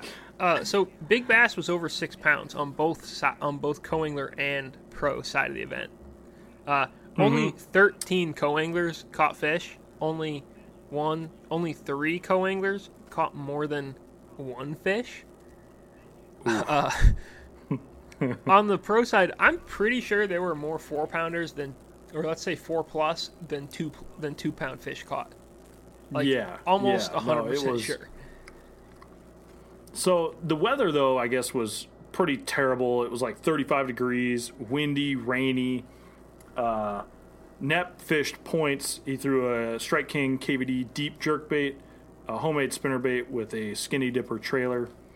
And that was he just ran a bunch of points throughout the course of the day. And I guess, without that third fish, he doesn't win it. Yeah, it's a good thing he caught that third fish. Yeah, he should tell Sprague about that. Catching that extra fish. How that could be key. Oh, man, that's mean. No, sorry, Sprague. I'm trying to be nice to him lately. But, yeah, for real, tie for 6th was 1 bass for 6'9". Below that, 1 bass for 6'4". Below that, 1 bass for 6'1" was 9th. And then 1 bass for 5'13" was 10th. So, like, these guys, I bet they're fired up, right? You catch a 6-pounder, you're like, yeah, man, I got the first one. And then... Yeah, but they probably all caught them at, like, 2:30 in the afternoon after they literally hadn't gotten a bite all day. They're like, oh, gosh, this is the worst. I can't feel my hands. And then they accidentally didn't move their jerkbait for like a minute and a half, and their line starts. Yeah, I mean, and they who got knows? bit. Maybe these guys were like attentive and crushing it all day, but gosh, it just looked horrible. Dude, it's a grind. I want to. But yeah, I want to do this, but I don't want to do this. Okay, their next one's on Lake Monroe, then back to Patoka. They don't have to go to the Ohio River until. Is August the 8th month? Yeah. Until August. Sure. So they've got plenty of time to get over it, basically. Before they have plenty of time to catch fish. Yeah, they get Monroe, which will be good, or Lake Monroe, and then Patoka again, which in June will be good. And of course they'll all want revenge. So should be good to go. Gosh. Although this time it'll be like everyone 1 fish for 2 pounds. No, I mean, next time around, they're all going to catch limits. They're going to crush them. It should be good. It should be good. I mean, honestly, man, if it'd been like next week, who knows? It could have been rocking on Patoka, because Patoka's a pretty good lake. Like, based on weights and stuff, usually it's not bad. Definitely got a glimpse at the quality that swims around in there, it's for got sure. Some big ones. We saw that. But that does it for BFLs. We're done. We made it through. And we don't have any this weekend because it's Easter weekend. So we get a little break. Yeah, so from derbies. Guys, nothing to talk about next week. Yeah, I don't can you think of anything else? Do you have any fun Easter related plans? Are you going to fish at all, anything like that? Well, I'll tell you what.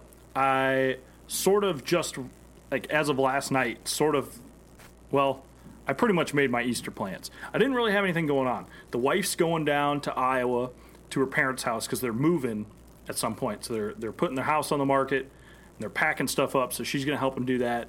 And I was like, man, I'm free, 3-day weekend. What am I going to do? Why would you help your wife and her parents move? I can't. I know. Yeah, no, it'd be terrible. It would be terrible, and also totally unexpected. I can't see why anyone would do that. Yeah. I was going to go sturgeon fishing this weekend, but it's supposed to be pretty chilly, and I'm like, about that life. So I'm actually going to take the boat. I'm going to Iowa. I'm going to stay with the wife and in-laws, but I'm going to try to catch me a bass for a couple days down in the warm, open waters of Iowa. Now, are you going to be doing this while they're moving? You're going to be like, all right, guys, good breakfast, peace out, and go fishing while they carry boxes and stuff? Because I'm not sure I see that actually happening. I mean, I have a lot of faith in you, Kyle, but Well, here's the thing. They kind of know, like, I wasn't going to come down anyway and help. Not that I'm a bad person or nothing. you know, whatever. You guys do you. They got, you know, Emily's sister is going to be there helping move stuff. But Yeah, I'm going to classify this. I'm going to classify this as a work fishing trip, though, because I'm going to try to throw that stupid knuckleball around, see if I can catch some fish on that. I shouldn't call it stupid because I haven't really. I got a. Did you catch one on it? Well, no, but I had a fish hooked. You got on a bite. Oh, Dead serious. Okay. So, this is the Yozuri knuckle, whatever it is. It's the goofiest looking thing ever. Anyhow, so I'm cranking it down some riprap, or winding it, and I get stuck. And I am kind of wiggling a little bit, and I jerk to pop it out. And as I jerk, all of a sudden it starts moving off to the side. And so I set the hook, and whatever I have is on for a second and pretty big and comes off. Now, I think I snagged the side of an Asian carp. Okay. But it also could have been a bass. I didn't come back in with a scale or anything like that. I've got no idea. But it contacted a fish. Guarantee it. Hey, all right, okay. I can get behind that. Yeah, I'm going to try to sling it around. You and I kind of mentioned maybe we could do some sort of, like, co-review on it, perhaps. So I'm going to try to throw that around. I got some of those Lunker Hunt fetch swim baits from Matt Airy.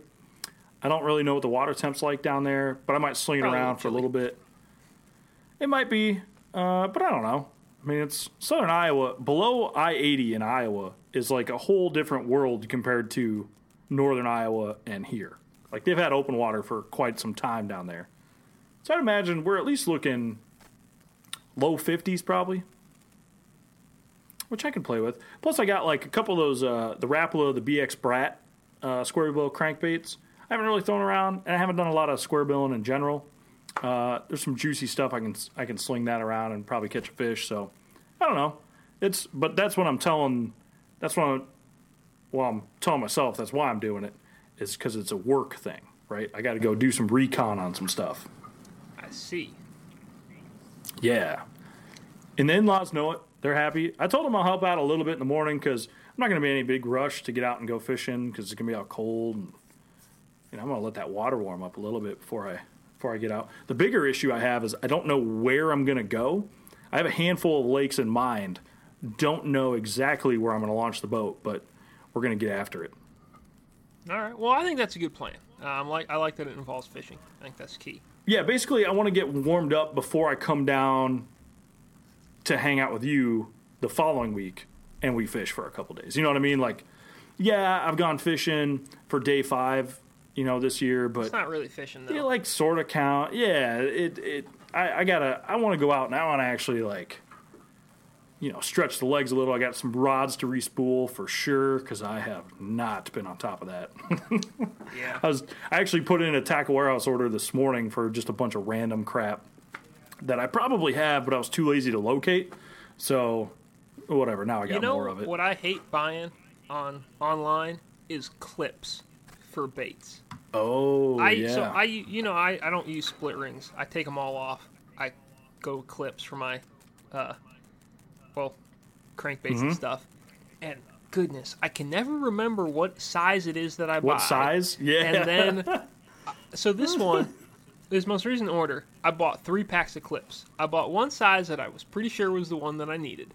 And then I bought 2, one in the size that I was pretty sure was what I wanted, and one size that I thought maybe wasn't what I wanted. But they were a different brand. They were like a little different model. I was like, I'll try these. They look kind of cool. Well, I tried those. First of all, the ones that I was pretty sure was the right ones, they were too big. The ones that I was going to try, one of them was way too small. The other one was about the right size, but it looked way flimsier than I thought it was going to look. Anyway, like halfway through my first day with them, literally haven't caught a fish on this thing yet. I've just been throwing a rattle trap around. It opens up, and I see my Spro-Ruku shad go like 800 miles away. Oh, no. I'm like, well, crap. I hate these clips. So anyhow, I've now bought 3 packs of clips. None of them are what I want because 2 of them suck, and one of them's too big. So, dialed. Yeah, no kidding. Oh, man. Yeah. Well, are you going to get out fishing this weekend? I believe so. They've got that Jetta Marine Derby, and I'm pretty sure Kurt's going to fish it with me. Yeah, you should double check with him because he brought that up while we were on the phone earlier, and he was like, I think Jody thinks I'm fishing it with him, and I think I'm fishing it with him, but he didn't know. I think his anniversary is on Saturday. Like, he got married on the Jetta a couple years ago, and that's why he's never fished it, because stuff has always come up. But I feel like you should walk into his office and go, hey, dude, we're fishing this deal. We're going to win it, or we're going to top 5, and tell him to quit being a bum. Yeah, I may have to do that, because I did not consider that. I pretty much was like, oh, yeah, he said he's fishing it, so I think he's fishing it. But, yeah. So, I don't know. I haven't really been on any fish, so it might suck. But I'll fish Thursday, and I'll fish Friday, and I'll fish Saturday, and I'll fish Sunday, and we'll see how it shakes out, you know? Nothing you can do. Well, I'll look to stay informed about how your adventures unfold. The only thing I can't decide is if I want to maybe run New Johnsonville or not. And I know, I've mentioned this to you before, but man, it's a long run to go from the dam to New Johnsonville. But if the weather's good, now's about the time of year where I caught some ultra giants down there last year. And if you're going for the gusto, may as well go for the gusto, right? Dude, I would say if you get some nice weather, I think do it. I think just make the run, man. On the other hand, if I was fishing it with you, that's what I would make you do. On the other hand, who wants to drive 3 hours in a boat when you could drive a lot less than that and sit down on Kentucky Lake and just start fishing and see what happens? So, man, I hate making decisions. This is why being a co-angler is so nice, because you're like, yeah, you just take me to the fish, man. I'll catch sure, it. Man. Let's go. I love being a co-angler. I like fishing from the front too. Don't get me wrong, but being a co-angler is the deal. So much cheaper too. Let me tell you. Oh yeah. Anyhow, I think that's probably a good show this week. I would say. I think so, man. I think we crushed it. Yeah, I mean, we got about 40 minutes of interviews. We're at about 50 minutes now, so folks are going to have plenty to listen to if they're maybe making a drive. Hope you got somewhere to drive to Easter or something like that. Maybe if you got a really long boat ride, and you're the co-angler, put some earbuds in. Just listen as your boat drivers, trucking you down the lake somewhere. Yeah, kick back and relax. Yeah, be like, hey man, learned all these great new techniques about spinnerbaits. What do you got in your box? What do you got I could borrow quick? Yeah. Anyhow, I think that'll probably do it. FLW is all over the place. FLWfishing.com, FLW Fishing on YouTube, Facebook, Twitter, Instagram. Got some good videos up on YouTube of late. Podcast at FLWfishing.com for our email. Sorry, Kyle, I stole your job. Questions. That's cool. Questions, comments, concerns, send them in. Let us know about that blade color. Yes, please. Also, I'd be curious about vibrating jig blade color takes.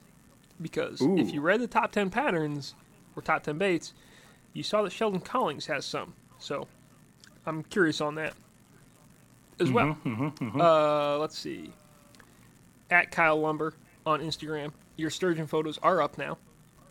So They are. They're there. Get after that. At Jody Blanco on Instagram. I'm just going to look at your Instagram, see if there's anything. Oh, no, still just sturgeon photos, but they're good sturgeon photos. So no, but I saw that the new issue of the FLW magazine, Bass magazine, has a on the water photo I took of Scott Martin. So that might have to make it on my Instagram. Oh yeah, perhaps. And now it costs $40 to follow you on Instagram. Man, you really are big time. Gets a cover shot, and all of a sudden there's a paywall on your Instagram. Wow. Yeah. I mean, it's just steadily climbing up in life. You know what I mean? Basically, man. Basically. Here's the thing. You probably should put that on Instagram if you want a lot of high school kids to follow you. Like, oh, dude, so many. And I mean, look, I know Scott Martin has a diverse fan base. Obviously, superstar like himself, he would, but a lot of them are also very young. So, yes, if you want that, dynamic, I'd say you got the photo for it for sure. Thank you. But yeah, it was a pretty ballin' photo. Let's be real. I know. The only thing that bugs me is it's softly out of focus. Well, Kyle, you got to get better at taking photos then. Hey, man, things happen when you're on the water and you see hogs coming up jump. You know how when you're looking through the lens and you can watch the demeanor of the guy fighting the fish and you know the fish is coming up, right? Like they squat, they get the rod down in the water, and you're like, oh, baby, I gotta zoom out a little bit. My autofocus lock on my camera definitely needs to be serviced because it does some stuff. Well, it didn't. I focused it, and I guess when I heard the beep that it focused and I hit the autofocus lock, I thought I was holding it down. I guess it didn't or whatever, and then that's what you get. But, whatever. I'm on the cover of a magazine, or my photo made the cover of the magazine. I ain't complaining. Yeah. I got to hug DW for probably that selection. If you want to complain about stuff, though, like, so, you know that Chris Johnston photo I took? Yeah, yeah. Like, my focus on that, it's basically on the stern of the boat as opposed to on the anglers because I was so far away in my focus. And you were in, like, super rough conditions, too. I was in, like, 4 easy footers. to be taking photos. Running the trolling motor. Look, it was a miracle that any of it was in focus. But, just like you, like, if my focus had been, like, 2 feet farther toward the bow, Amen. I mean, there's just that, there's just a tiny little bit left on the table. Hey, one side note, this might be the first appearance of Garmin graphs on the cover of FLW Bass Fishing Magazine. In case anyone really first and last. Yeah, probably, but in case anyone really wants to get into that, like, it happened, just FYI. Although, I don't really know. No, I don't think there was any Photoshop done on those. I think it's just letting them live their life. No, I think I'm a pro, so I had it out of focus enough that you couldn't read Garmin. Was really what I was going for. Oh man, you're good. Anyhow, that's why you planned it that way. I see. Yeah. Yes. Totally. All right. Totally. Well, I guess this has been an excellent episode. I've certainly enjoyed it. Folks, thanks for listening. Yeah. I suppose. Yeah, if anyone is still listening, thank you for the rambling. Enjoy Easter weekend, everyone. And with that, I'm going to go catch some bass. See ya.